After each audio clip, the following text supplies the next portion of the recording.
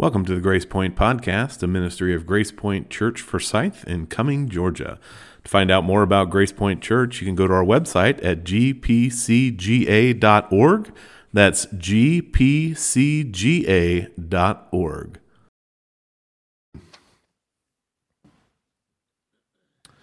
Well, good morning. Good morning. Good. We're awake today. Last week was a little bit of fatigue going on. Well, I want to welcome you again here to Grace Point Church. If any of you don't know me, I'm Pastor James, pastor here. Excited to worship with you, excited to be here to open the Lord's Word, to praise and honor and glorify Him, especially as we are in this Advent season. As we've said before, Advent is a season of anticipation. Many people think about the anticipation of Christ's first coming that we celebrate on Christmas, his birth and him coming to earth so he could do all those amazing things that we just sang about. But Advent isn't just about his first coming and anticipating that.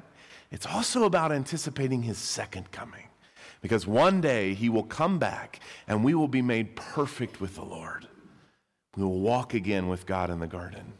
This morning in Sunday school, we talked about heaven and hell and the beauty of what it means to stand before the Lord in heaven and the detriment of missing out on that and an eternity in hell.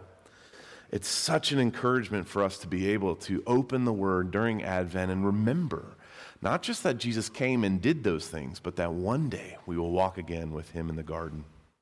As Mark already very well explained here at Grace Point Church, our identity is one of a covenant family of hope.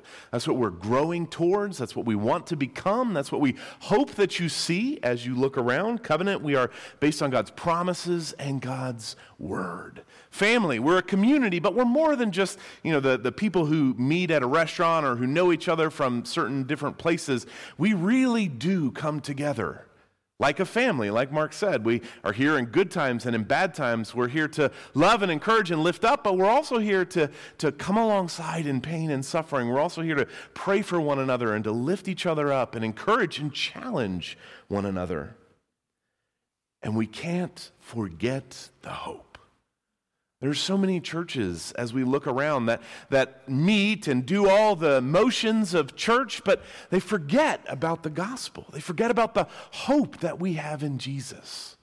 In the scriptures, the gospel is always talked about as hope, as anticipating what we have coming.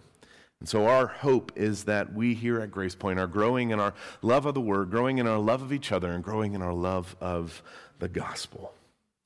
We are in the middle of our sermon series on the book of Hebrews. The series is called Jesus is Better. I don't think anybody doubts that, but today we're going to be looking at Hebrews chapter 9, verses 15 through 22. You can find this on page 1006 in the Blue Pew Bibles or page 1193 in the Red Pew Bibles. We always give those page numbers because we want you to turn to those texts with us. And my personal encouragement to you is to have your Bible open. I know that it's really easy for us to open our phones and things like that, but they've done studies and reading from the Word, whatever Bible it is, actually helps us to remember those things better. So that's why we encourage you with those page numbers. That's why we have Pew Bibles. And if you don't see one, we've got a whole bunch back there by Brendan next to the pillars back there. So we'd encourage you to go get those.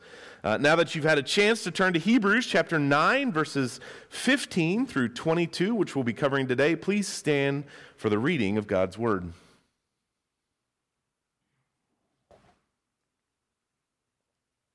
I'm actually going to start back in verse 13, which we covered last week, but it segues into this week's section.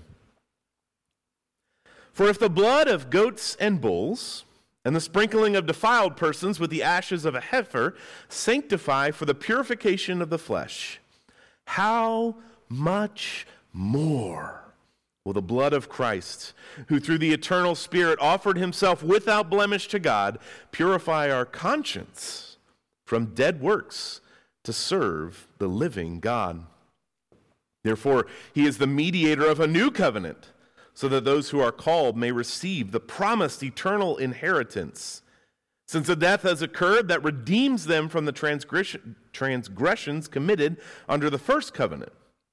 For where a will is involved, the death of the one who made it must be established. For a will takes effect only at death, since it is not in force as long as the one who made it is alive. Therefore, not even the first covenant was inaugurated without blood.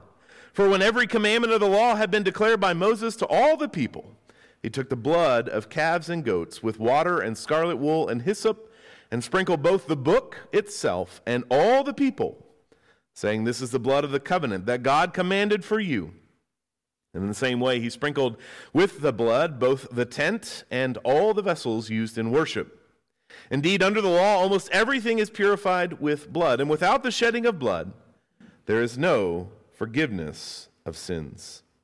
Father, we praise you for this text, and we pray that as we study it, you would help us not only to understand it in our minds, but to hide the truths of the beauty of the gospel in our hearts, and to work out with our hands the ways that you show us to trust you in this text. In Jesus' precious name we pray. Amen. You may be seated.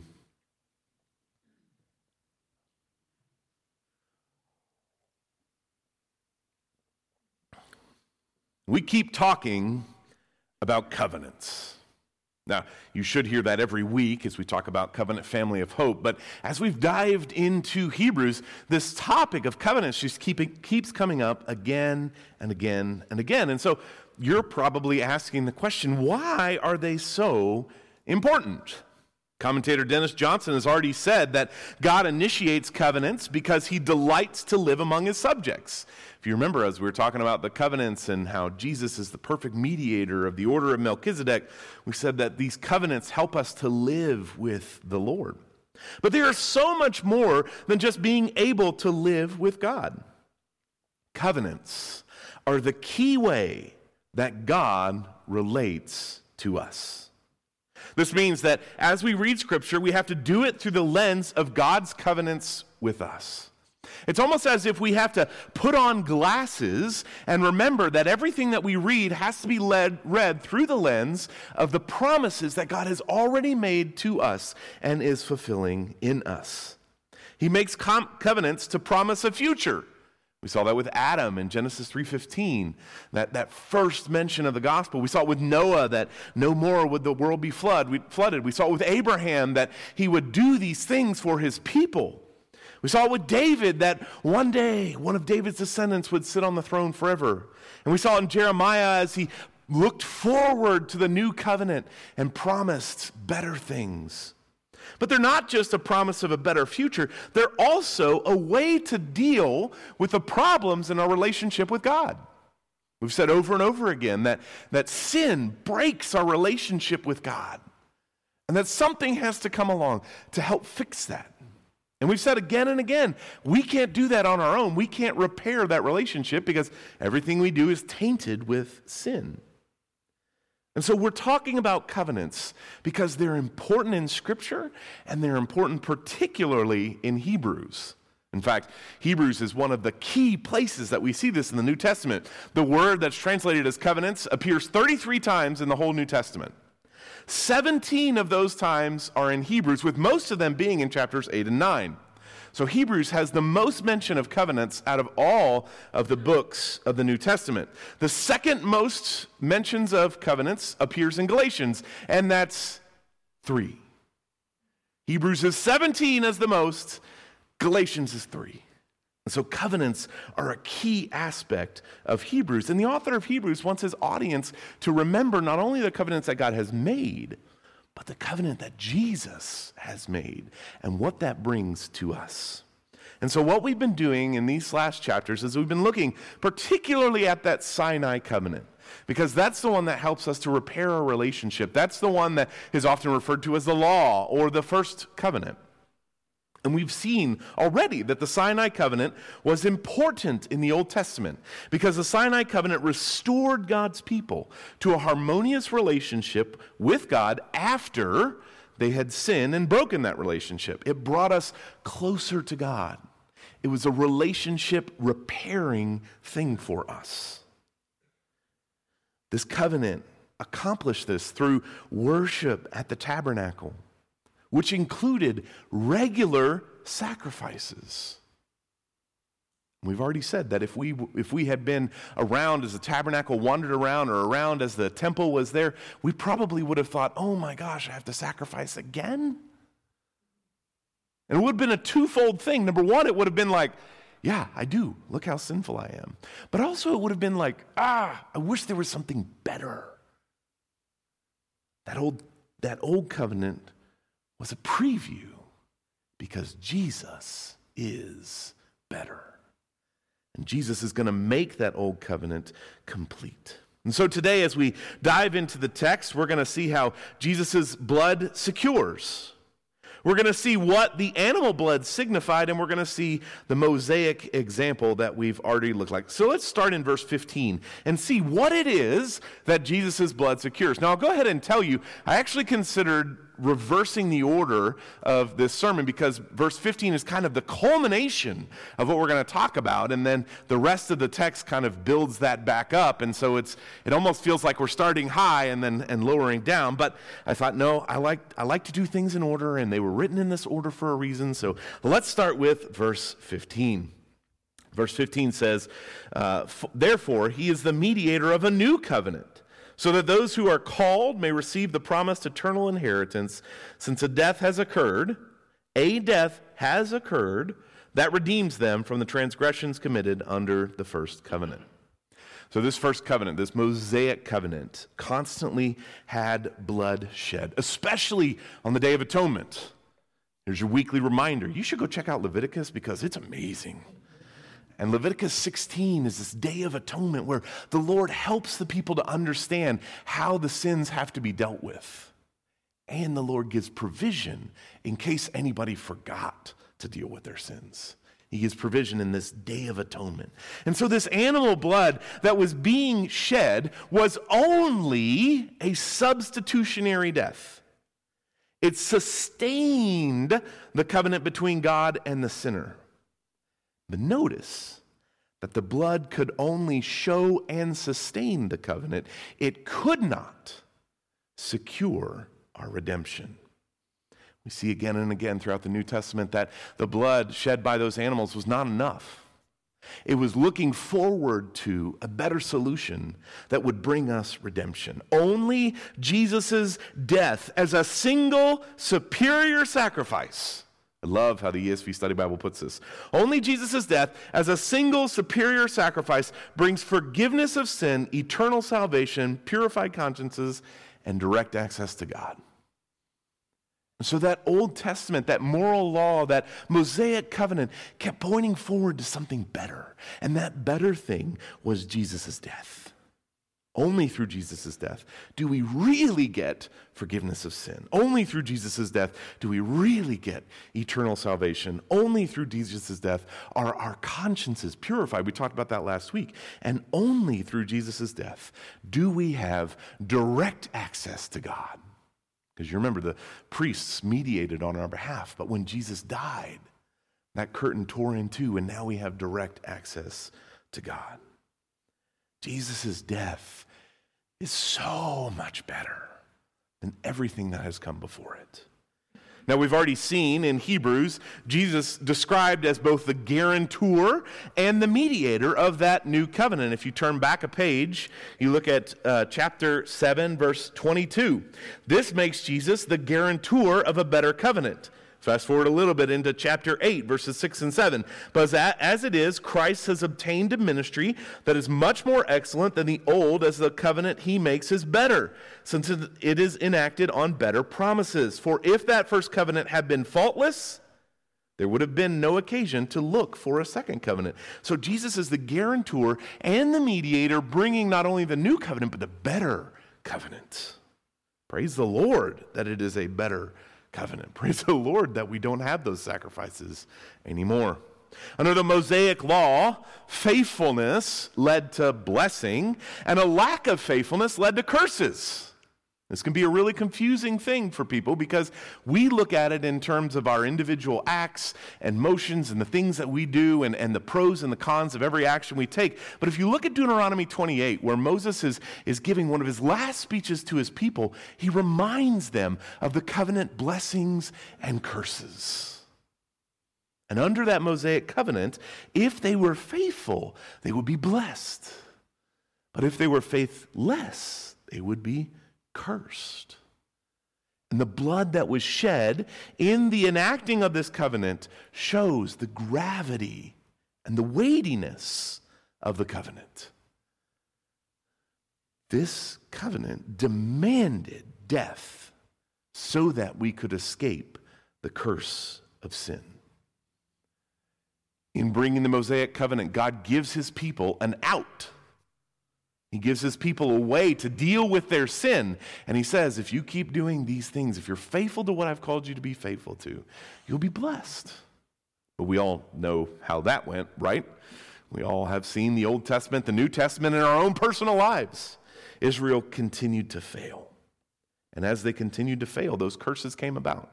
We see famine, we see violence, we see exile, we see disease, we see death come upon Israel because of their failure in these covenants. Israel's final and our final and complete redemption can only be found in Jesus. Go back to verse 14. How much more will the blood of Christ, who through the eternal Spirit offered himself without blemish to God, purify our conscience from dead works to serve the living God. We talked last week about how verses 13 and 14 are these arguments from the lesser to the greater. Well, you remember these things did this and that was good, but Jesus does this and that is better. That is greater. That is more incredible. The Mosaic covenant was pointing to something better. And there's a lot of beauty and a lot of depth in this verse, in verse 15. Not only do we see the covenant and the fulfillment that we have with Christ, but we see so much more. Look back with me again at verse 15. Therefore, he, that is Jesus, is the mediator of a new covenant, so that those who are called may receive the promised eternal inheritance. Since a death has occurred that redeems them from the transgressions committed under the first covenant. Let's break this verse down. We start with Jesus being the mediator of the new covenant, which is what we've kind of been building on for weeks and weeks and weeks. But then look at what he says next. He is the mediator of the new covenant so that those who are called. This is a glorious and beautiful promise. This is the concept of what theologians call election. That is, God elects his people. Romans 8, chapter 8, verse 30 says, and those whom he predestined, he also called. And those whom he called, he also justified. And those whom he justified, he also glorified. 2 Timothy 1:9 says, who saved us and called us to a holy calling, not because of our works, but because of his own purpose and grace, which he gave us in Christ Jesus before the ages began. 2 Peter 1:10 says, therefore, brothers, be all the more diligent to confirm your calling and election. For if you practice these qualities, you will never fall. How incredible is it that God has chosen us? That it's not up to us. I think all of us would admit that in some areas of our lives, we're not dependent. Maybe it's that we can't drive a semi-truck. Nope, you don't want me to be doing that. Maybe it's that we can't install things. No, you don't want me to do anything electrical. We won't have power in the house for weeks. Whatever the case may be, we can't be dependent in everything. And God has called us as sinners in our worst state when we didn't want him and brought us to himself.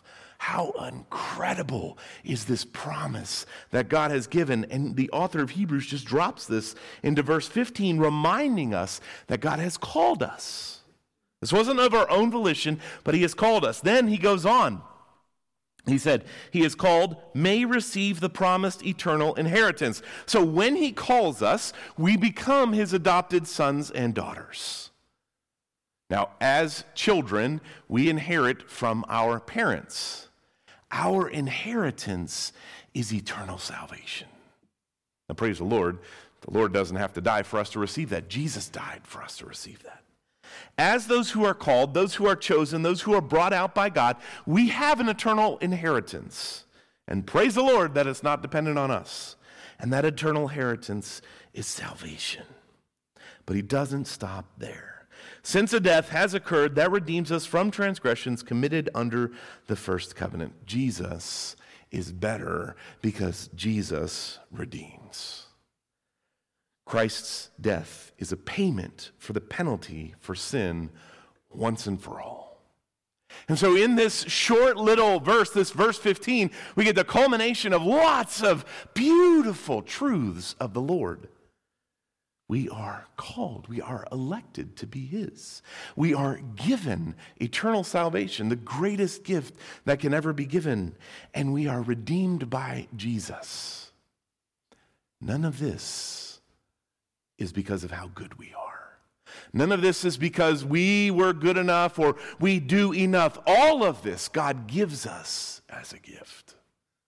That's why Advent is so glorious.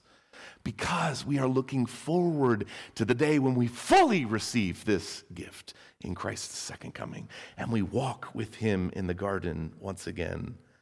I read this verse and I break down these concepts and I just say, wow!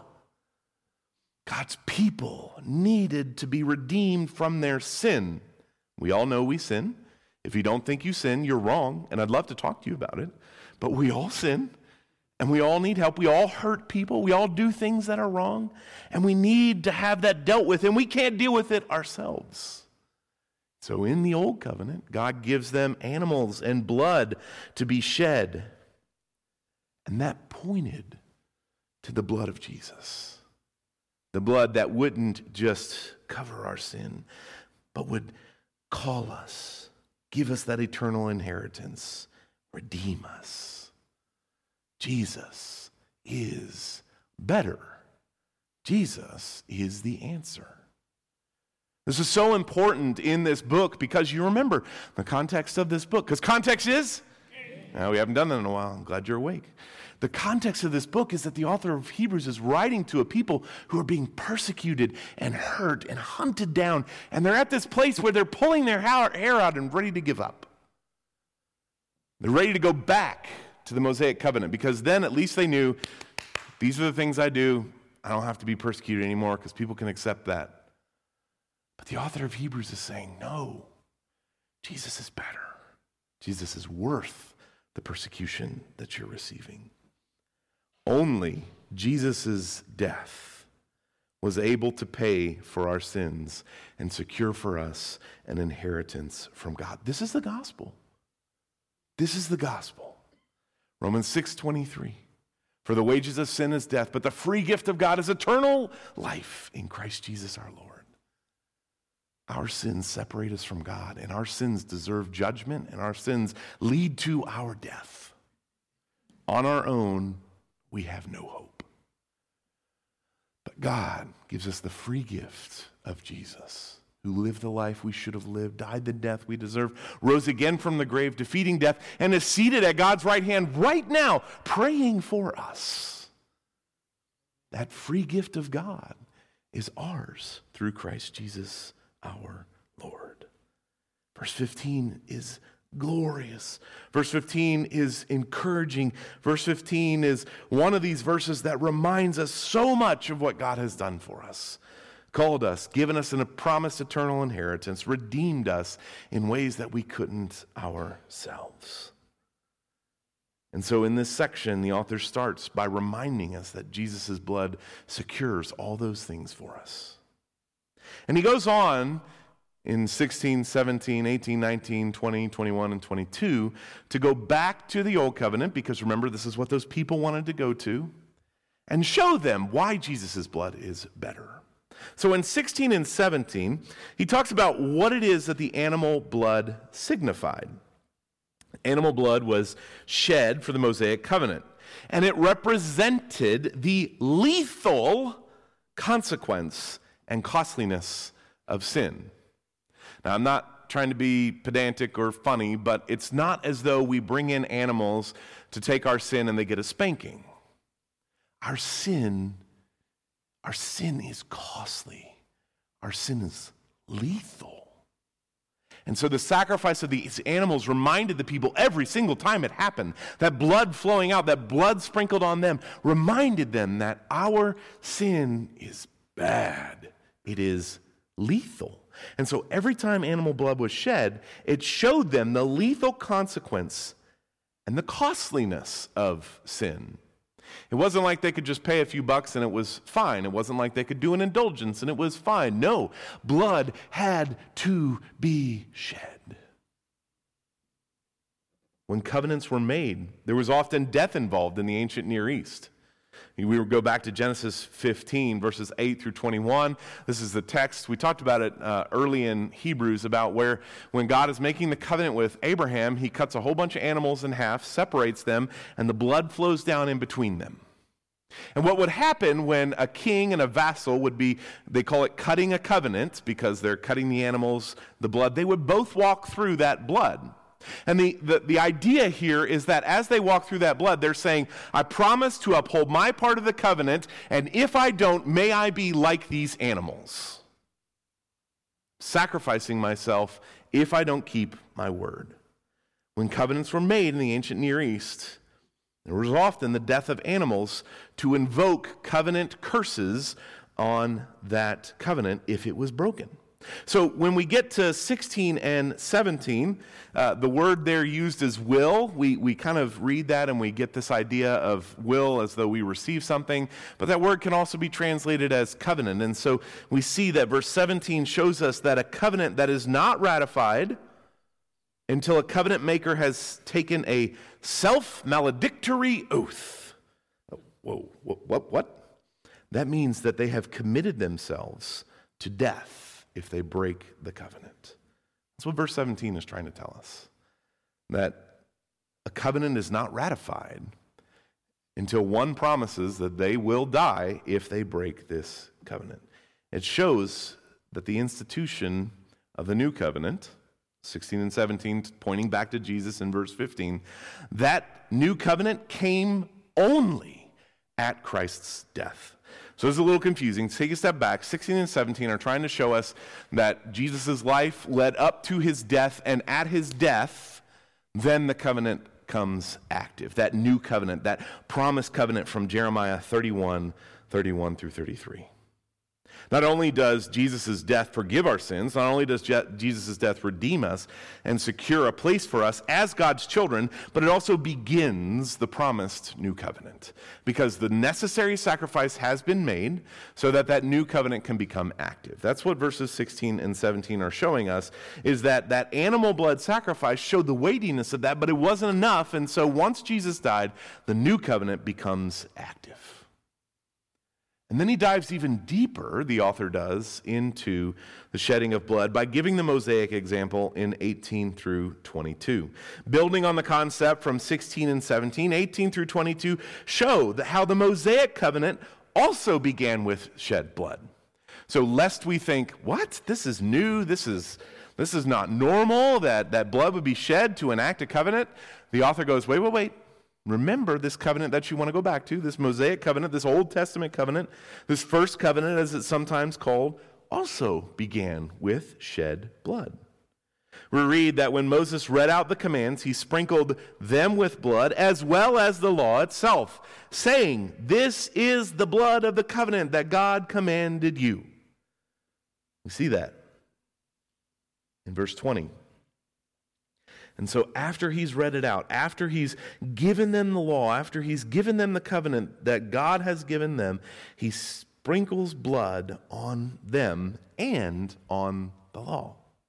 Not only that, but we see in verse 18 that he also sprinkles water on scarlet wool and hyssop, both on the people as well. Now this scarlet wool and hyssop goes back to this idea that actually they probably were extra dirty, because that wool and hyssop, when we go back to the Old Testament, is a cleansing ritual. And so the people needed this covenant. And it's interesting, too, because this makes a comparison with the covenant with Abram. Because if you step back and you look back at Genesis 15, when those animals are cut to cut the covenant with Abraham, you remember Abraham was actually asleep. So he cuts the animals, he keeps the birds away, and then God puts him into a sleep. And the only one that goes through the blood is the Lord. He goes through the blood as a lantern representing the light of the Lord going through and saying, I'm taking this all on myself. In Genesis 15, God walked through the blood alone and bore the obligation so that he could secure Abraham's blessings. And let's be honest, praise the Lord.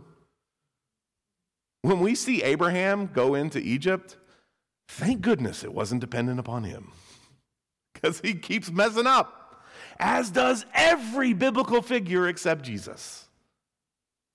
And so in Genesis 15, when God cuts the covenant with Abraham, God is the only one that goes through.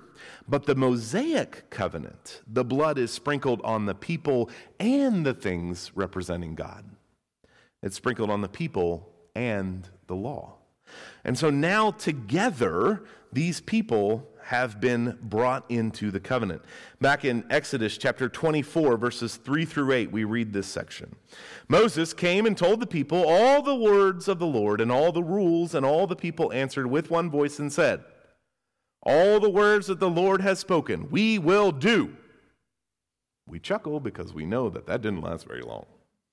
But at the same time, when we chuckle, we should be recognizing it doesn't last very long for us either. We're all going to sin this afternoon in some way, shape, or form. Thank the Lord for Jesus' blood. And Moses wrote down all the words of the Lord. He rose early in the morning and built an altar at the foot of the mountain and 12 pillars according to the 12 tribes of Israel.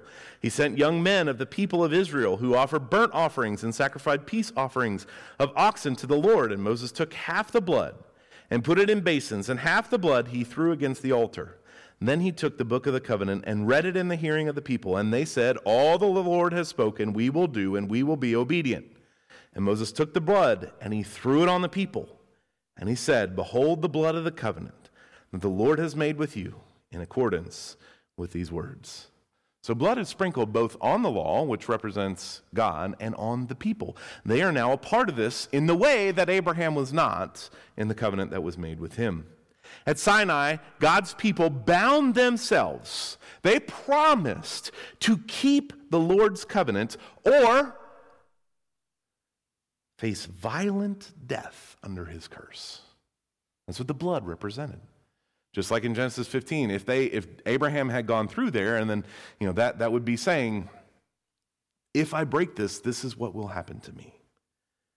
And so at Sinai, God's people promised all that the Lord has said we will do. And again, it's interesting because not only do we see this blood shed, but we see actually cleansing rituals with the hyssop. Because the author's trying to make the point of the pervasiveness of the people's sinfulness and defilement. Now, it's interesting to me as we read particularly verse 20, how Jesus co-opts verse 20 when he's doing the Lord's Supper. Verse 20 says, this is the blood of the covenant that God has commanded you. We rewind back to Matthew 26, verse 28, as Jesus is instituting the Lord's Supper. He says, for this is my blood of the covenant, which is poured out for many for the forgiveness of sins. Again, you remember, context is king. The people who would be listening to Jesus would have been like, whoa, whoa, whoa, those are the same words. Those are the same words that we hear given. This is my blood shed for you is just a slight change of this is the blood given for you. Jesus is showing them. They don't realize it, we know, until later, but Jesus is showing them that thing that they've been looking forward to, that promised covenant that was supposed to be coming. Jesus is doing that right then. So, fast forward, Moses sprinkles the tabernacle and the furniture as well, which we may find interesting. We talked about the tabernacle and how it was set up and how the furniture inside all represented the glory of the Lord and coming back to the Lord. And even the orientation of the temple showed them, coming back to the garden, back to the place where they were able to walk with God. But all those things were made by the hands of men. Hands that were dirty. And so the blood on them was a ceremonial purification. And this was merely a shadow of what was to come. We keep saying this, and it's important that we recognize this. These were just pictures in the Old Testament of the ultimate redemption and promise that comes in the New Testament. The tabernacle and temple, as beautiful as they were but shadows of the tabernacle that we see in heaven. The blood shed was but a shadow of Christ's glorious blood shed for our sin. And we've said over and over again, in the Mosaic Law, the sacrifices were continuously necessary because the people kept sinning. And the animal sacrifice was imperfect. Blood had to keep being shed until one came along and shed that blood once for all. That's why this language in verse 15 is so important. A death, singular, has occurred that redeems them from the transgressions committed under the first covenant. Jesus was the one death that dealt with all their sins. And all those animal sacrifices were just pointing forward to what Jesus would do. They were a shadow of Christ's sacrifice. It's interesting, too, that we see that forgiveness cannot occur without the shedding of blood. Indeed, under the law, almost everything is purified with blood, and without the shedding of blood, there is no forgiveness of sins. This is important as well because it reminds us that the things that we do, our good works, the actions that we take, they don't deal with our sin. As good as we are, as many prayers as we do, as much time as we commit, that's not what deals with our sin. This is why in the Sermon on the Mount, one of the most scary verses in all of Scripture is the people who go up and they say, I cast out demons in your name, I prophesied in your name, and what does the Lord say? Depart from me, I never knew you. That's terrifying. It's true, though, because the only thing that deals with our sins is Jesus' blood. We look at 1 Peter chapter 1, verses 17 through 19. If you call on him as Father, who judges impartially according to each one's deeds, conduct yourselves with fear throughout the time of your exile, knowing that you are ransomed from the futile ways inherited from your forefathers, not with perishable things such as silver or gold, but with the precious blood of Christ, like that of a lamb without blemish or spot.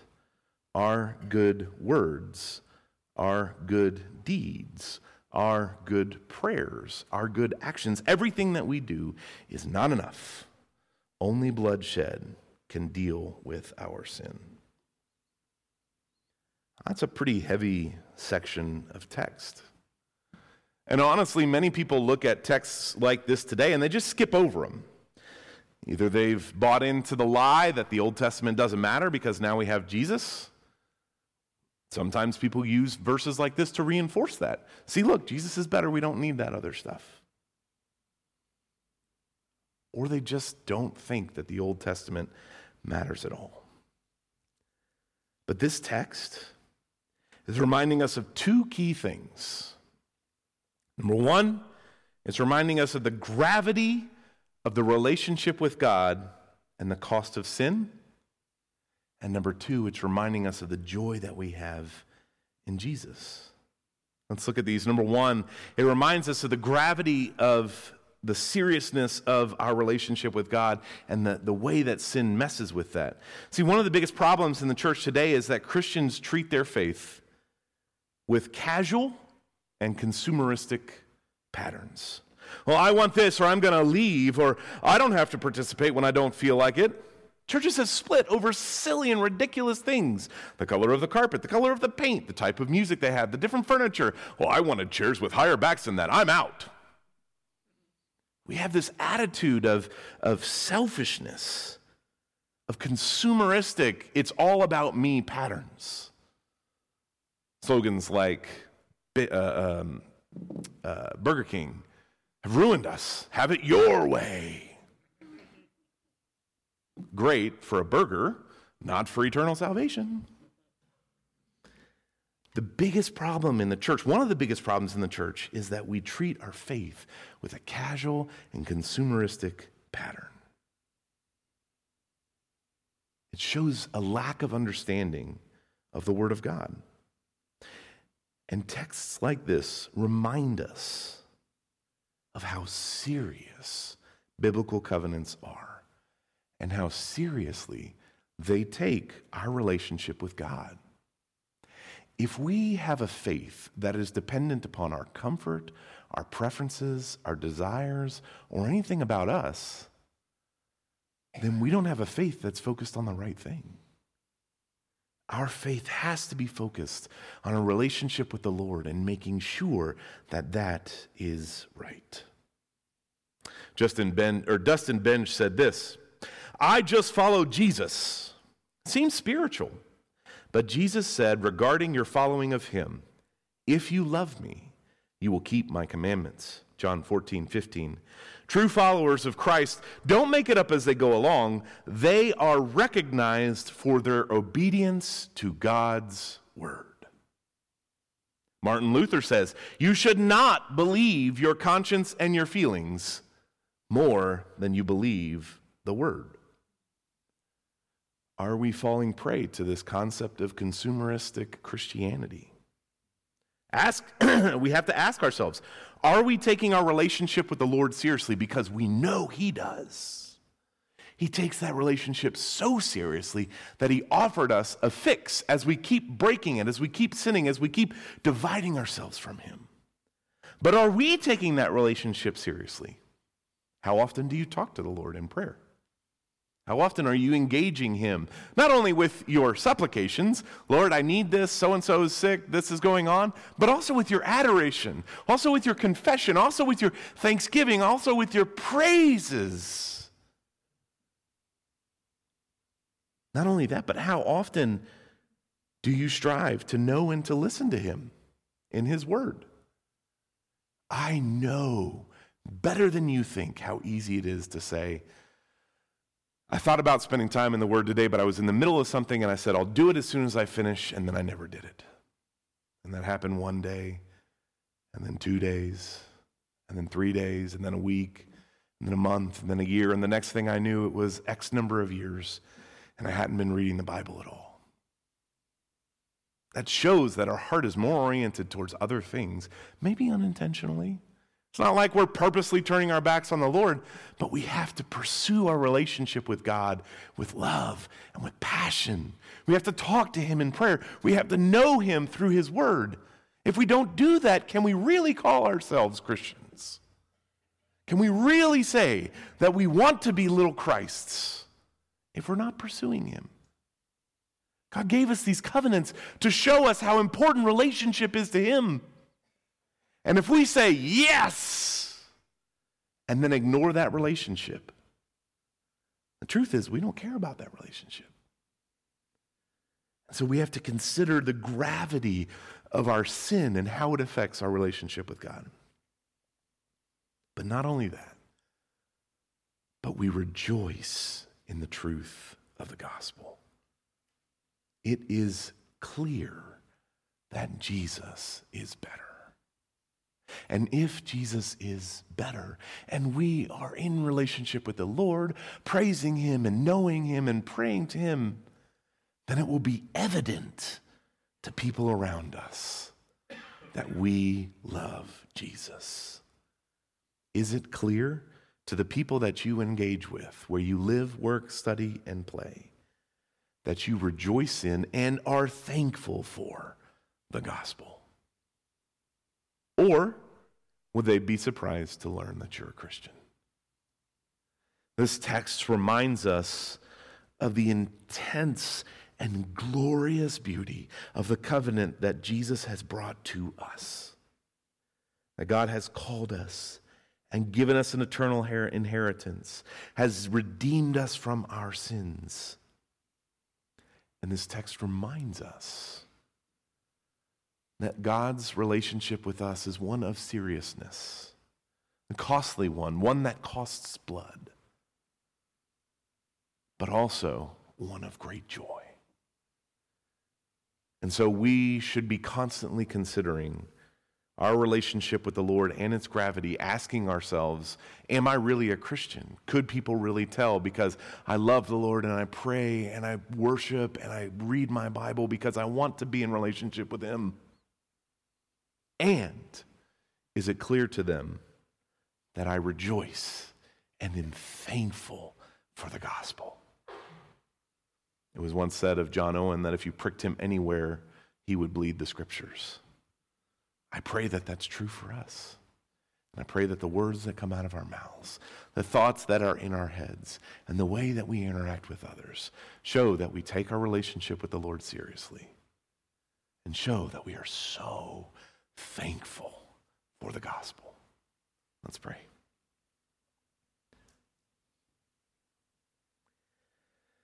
Father, in some ways you give us texts like this where all we have to do is read verse 15. Therefore, Jesus is the mediator of a new covenant so that those who are called may receive the promised eternal inheritance, since a death has occurred that redeems them from the transgressions committed under the first covenant. All we have to do is read that, and we can go home. Because there's so many deep truths in that scripture. Father, we thank you for texts like this. We thank you for texts that remind us of the gravity of our sin and the effects it has on our relationship with you, and texts that remind us that Jesus has dealt with that and that we can rejoice in that gospel. Father, we pray that as we go out from here, you would help us to be in relationship with you, taking that relationship seriously, praying to you, worshiping you, reading your word, and that everyone around us would be clear that we rejoice in the gospel. In Christ's precious and holy name we pray. Amen. Thanks again for joining us. We pray that you are drawn closer to God and encouraged to be in the Word. If you have any questions, please reach out to us at gpcga.org. That's gpcga.org.